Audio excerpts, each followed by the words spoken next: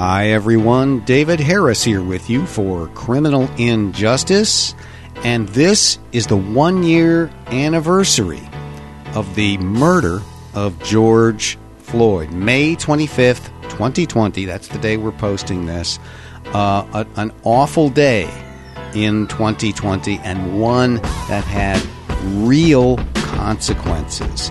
It is a sad day, an angering day, and one that it is a legitimate time to take stock on, to think about what has happened, what has changed, what's ahead. I think to memorialize George Floyd, we should take a look at where the country has gone and what has happened since, and give the fullest possible account of the aftermath of that terrible day on which he died. I've got 10 thoughts for you on this topic. Let's start here. Number 1, the police officer who killed George Floyd was charged and convicted of murder. Derek Chauvin, the Minneapolis police officer who was seen on that awful video killing George Floyd, killing him in real time right in front of us with his knee on George Floyd's neck. That man was fired first, then charged with homicide crimes from second-degree murder on down. And he was convicted in April of 2021. He was convicted based, of course, on that video, but also on the testimony of witnesses, the people who were there, who were so deeply affected, including the young woman who took that video and sent those pictures around the world, and so many others who were there, the people in his life. The testimony also came from the medical people, the scientists, who said, no, you can believe your eyes. He died because of what Derek Chauvin did. The court trial, of course, was watched carefully in the United States and around the world, and it resulted in guilty verdicts. There was perhaps not justice, but accountability. That was the take of Minnesota Attorney General Keith Ellison, whose office prosecuted Derek Chauvin. Here he was speaking after the verdict. I would not call today's verdict justice, however, because justice implies true restoration. But it is accountability, which is the first step towards justice. Now, of course, there were 3 other officers present on the scene with Chauvin that day. They have all also been charged with homicide crimes as accomplices to Chauvin for helping him. Now, this first point, this trial and guilty verdict, it represents progress because too often juries have acquitted even when the evidence is very strong. And too often prosecutors refuse to indict at all, even with pretty strong evidence. I would just point out that just days before this very solemn anniversary of George Floyd's death, a prosecutor in North Carolina refused to indict sheriff's deputies who shot Andrew Brown as he attempted to drive away from them. At least that's what we think, because we haven't seen the video yet, saying that the DA, saying that the deputies were in fear for their lives as Brown drove his car toward them. Witnesses directly contradicted that story, and a few of the civilians who have seen partial, redacted video footage, the state has not released all of it, have called Brown's death an execution and no prosecution, no charges, let alone a guilty verdict. It's worth noting that any verdict like this is only a verdict about one incident, one case. So the verdict against Derek Chauvin, finding him guilty of George Floyd's murder, is significant, but it is only the one case. And there should be more focus going forward on system failures that allowed these things to happen, because this doesn't happen by accident. This doesn't happen because of a, quote, bad apple, whatever you think of Chauvin. This happens because the system allows Chauvin to stay in it and be a police officer and not be significantly disciplined or sussed out as a person who would do this. There is a little hope in this regard. The Department of Justice has announced a pattern or practice investigation against the Minneapolis Police Department, and that is designed to get at system failures, at organizational failures. But that's really a task that needs to be done. We need to be asking not just which individual or individual officers are to blame, but how did the system fail?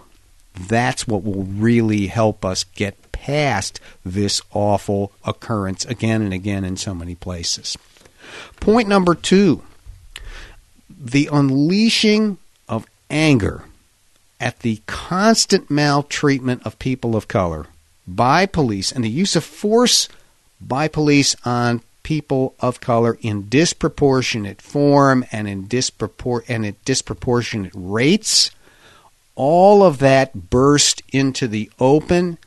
It was not new, of course, but George Floyd's death and the way so many millions and millions of people experienced that through the video really brought that home, and the anger and the outcry and the public demonstrations were as large and significant as anything I have seen in my lifetime.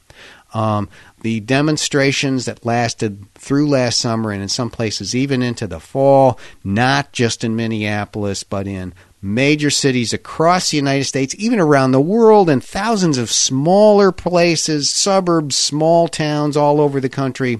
And these demonstrations not just drawing black Americans, but many people of other races, especially white people, often for the first time, proclaiming they simply would not stand for this. Some of these demonstrations resulted in some violence or property damage, but that was actually pretty rare. It didn't happen often, Minneapolis being one exception where the anger was hottest and most immediate.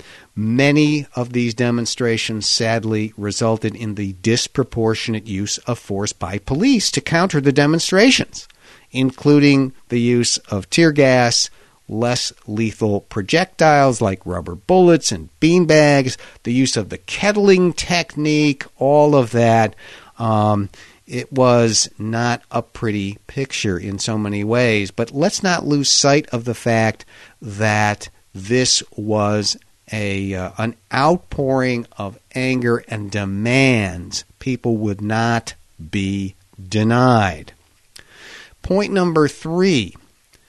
This anniversary is certainly a commemoration of the fact that while there have been discussions of police reform and change before, particularly not only, but particularly in the aftermath of the death of Michael Brown in Ferguson in 2014, this incident really has resulted in a wholesale, deep examination of policing in this country. Not just what happened in this case, but everything. And everything is on the table in a way that did not used to be the case. It's all being discussed. There are demands about everything, and it runs the entire gamut. Some want the police defunded or even abolished in their cities and towns. That seems to be not a big majority, maybe a smaller minority. It was the predominant sentiment at many demonstrations, but when it has gone into the sort of aftermath phase, that doesn't seem to be the majority opinion. But almost everybody seems to want all of policing rethought, reimagined in some very basic ways.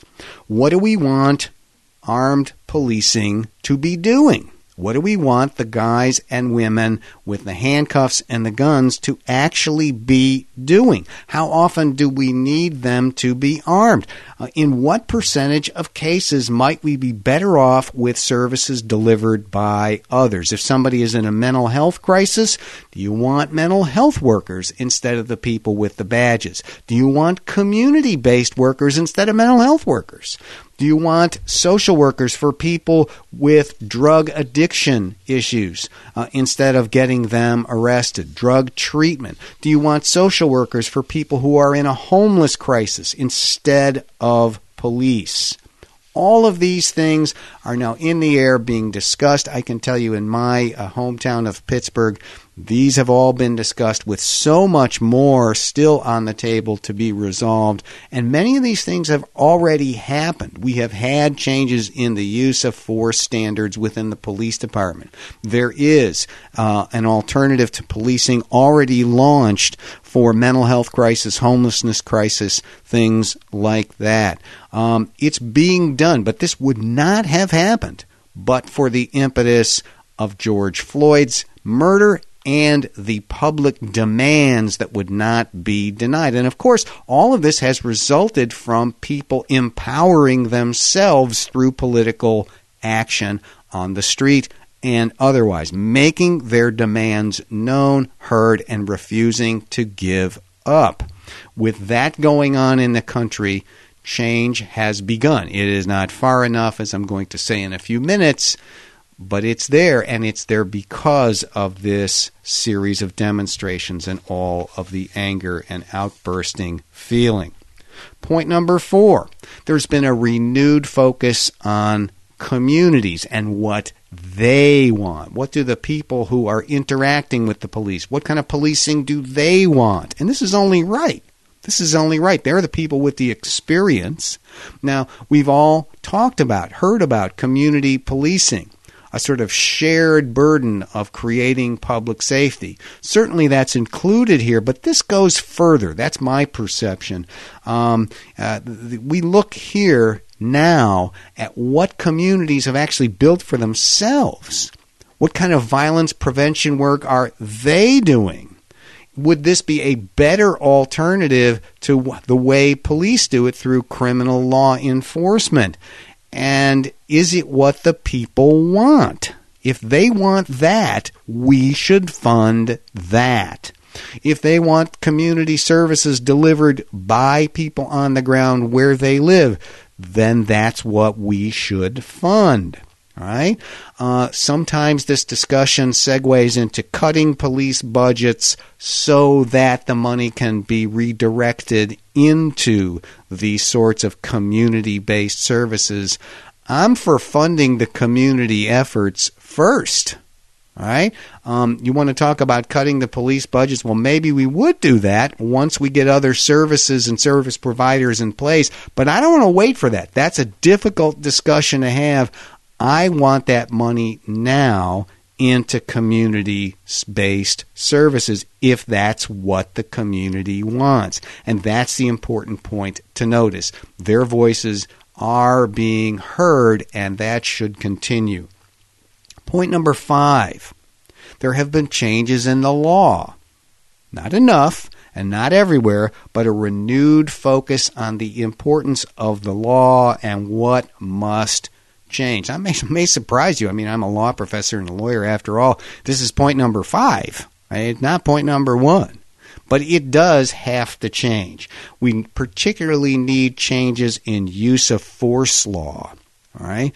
Our police department here in Pittsburgh is free to change its use of force internal standards. And our city council can even mandate that. And both of those things have happened here since George Floyd's murder.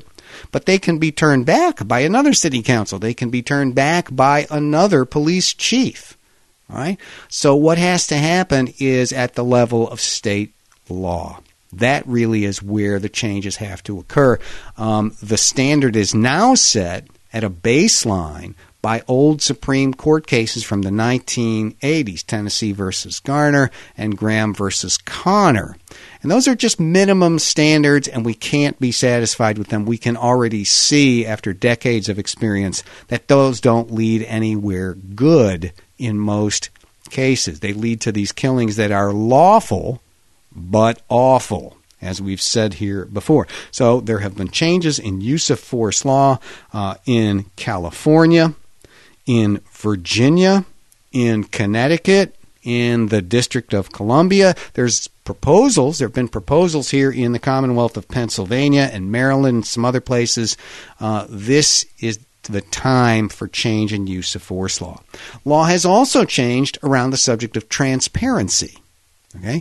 We have seen changes in state law that used to shield police misconduct and disciplinary records. This first happened in California in 2019, but since George Floyd's death, we had a major change in the state of New York. They changed their state law to make all police disciplinary and misconduct records public record. And that's important. That is hugely important. That needs to happen everywhere, because if there's not transparency in those records, we, the public, don't know actually what's going on. We don't know what we're getting. We don't know what kind of a job police departments do when they're faced with allegations of misconduct. And I really cannot stress enough how much we need that everywhere. Other changes in the law, lots of jurisdictions banning chokeholds and other kinds of, quote, neck restraints.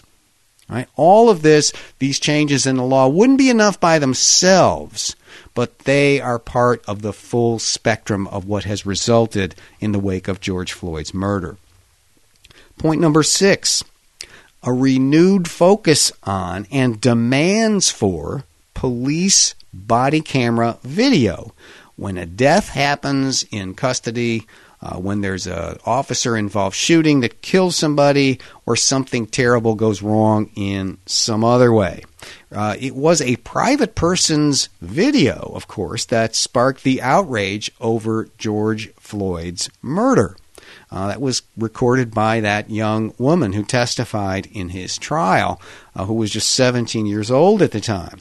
But there are body cameras deployed in hundreds and hundreds, even thousands of American police departments now. And what we need are guarantees in the law and elsewhere that footage is going to be shared with the public as soon as possible. Unfortunately, some states, and I would include my own, have taken the opposite step. They've taken body camera footage out of their state right-to-know laws and made it more difficult for even police departments who want to release it.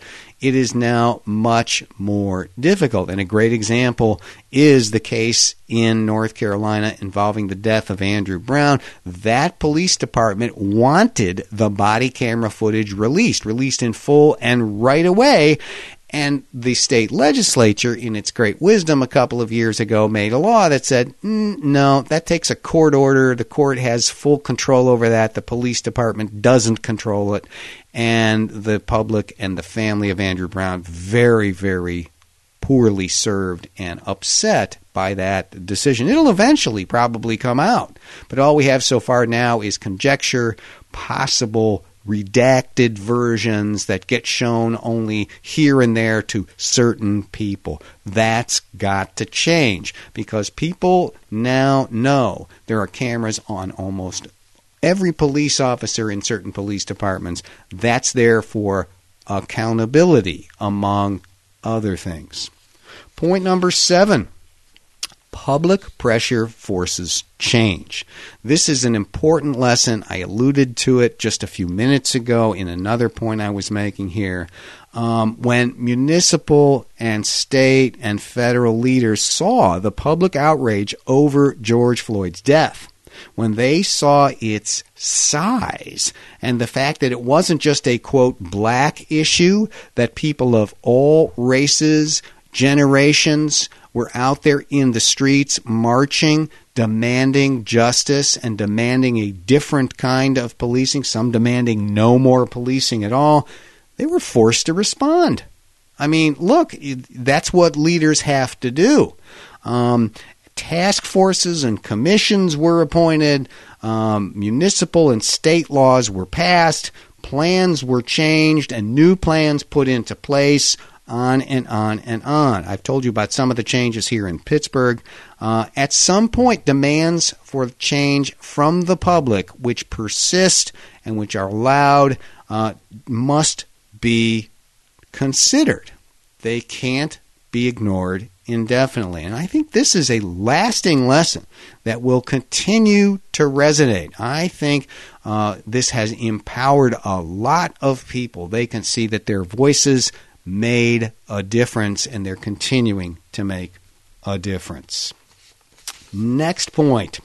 The federal Congress, our national government, is only about 50-50 likely to pass anything on this set of issues.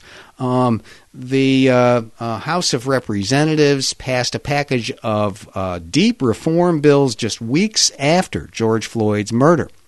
And then nothing. The Senate did not act on them. And then again, in the new Congress, which began in 2021, they passed a very similar package of bills in the House of Representatives called now the George Floyd Justice and Policing Act. But the Senate is a very different environment, and we're going to have to see if they can agree on anything. Senator Tim Scott of South Carolina, the Senate's lone black Republican member, has taken the lead for Republicans on this. Qualified immunity reform seems to be a sticking point. I wouldn't give it better than a 50-50 shot. Fortunately, most police reform must be done on the state and local level anyway. So failing at the federal level wouldn't be the end of the effort. I mean, it's not fortunate if it fails. I'm not saying that. I'm saying if it fails, we don't have to think of the whole effort as a failure because the state and local level is actually more directly impactful anyway. Next point. In some states, the demonstrations of last summer have led to laws or proposed laws that will actually interfere with or even criminalize the conduct of protesting.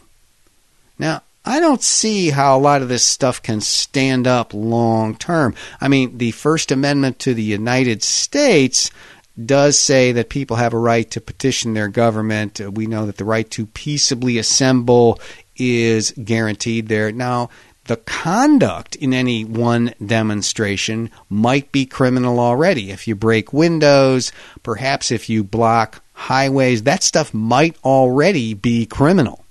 But these states are taking it farther, and they're criminalizing the action of protesting in some ways that I think are very, very basically antithetical to the idea of free speech. They are also creating protections, get this, for people who drive their cars through roadways blocked by demonstrators. Right? They are creating protections. This is the equivalent to stand your ground laws with cars instead of guns. I mean, the analogy is far from perfect, but I just can't see where they think they're going with this other than to create danger for protesters, because some of them will be hurt and killed if people think they can just drive through a demonstration and nothing will happen to them.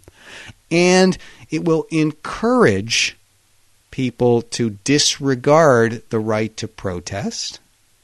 And who knows what else. I think this is a very, very regrettable set of new laws.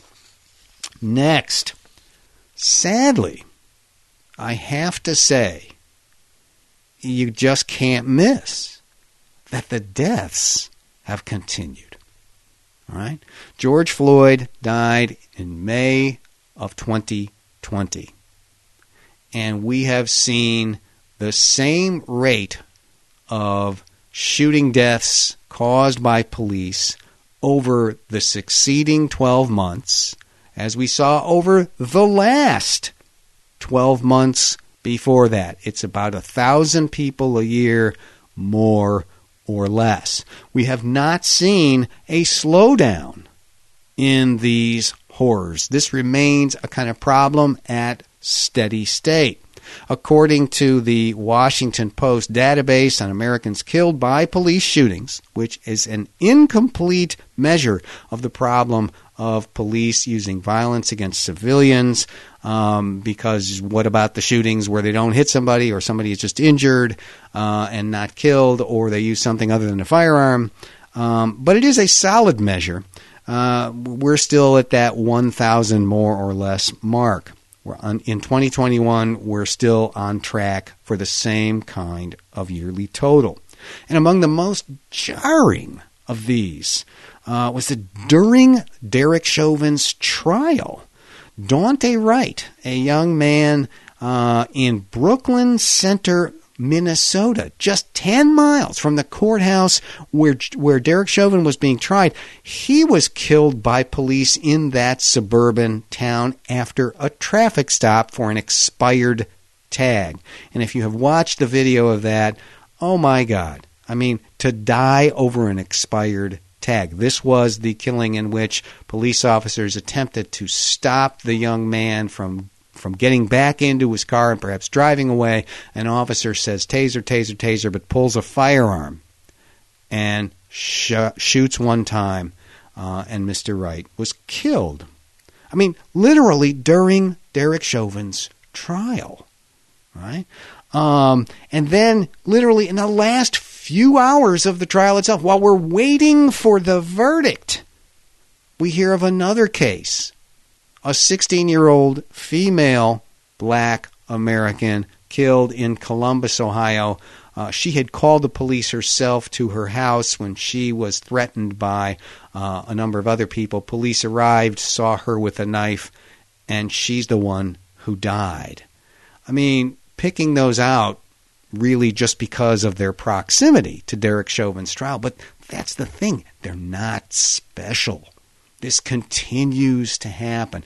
It's got to stop. It's just got to stop. And the law will help stop it. Other things will help stop it. But there just has to be less violence and less deadly violence used in police encounters. It is too frequent. There are many ideas we can talk about, and we have talked about here on the podcast. But it's got to stop. Last thing I want to say. None of this is enough, what's happened here. The list I've given you of things that have happened, changes that have been made, it's progress, but not nearly enough. As you can catch from that prior point, we need less violence and we need fewer people dying in police encounters. Right? We need to do more. More needs to happen. All right? And we have to see real results. And that means the pressure has to remain on.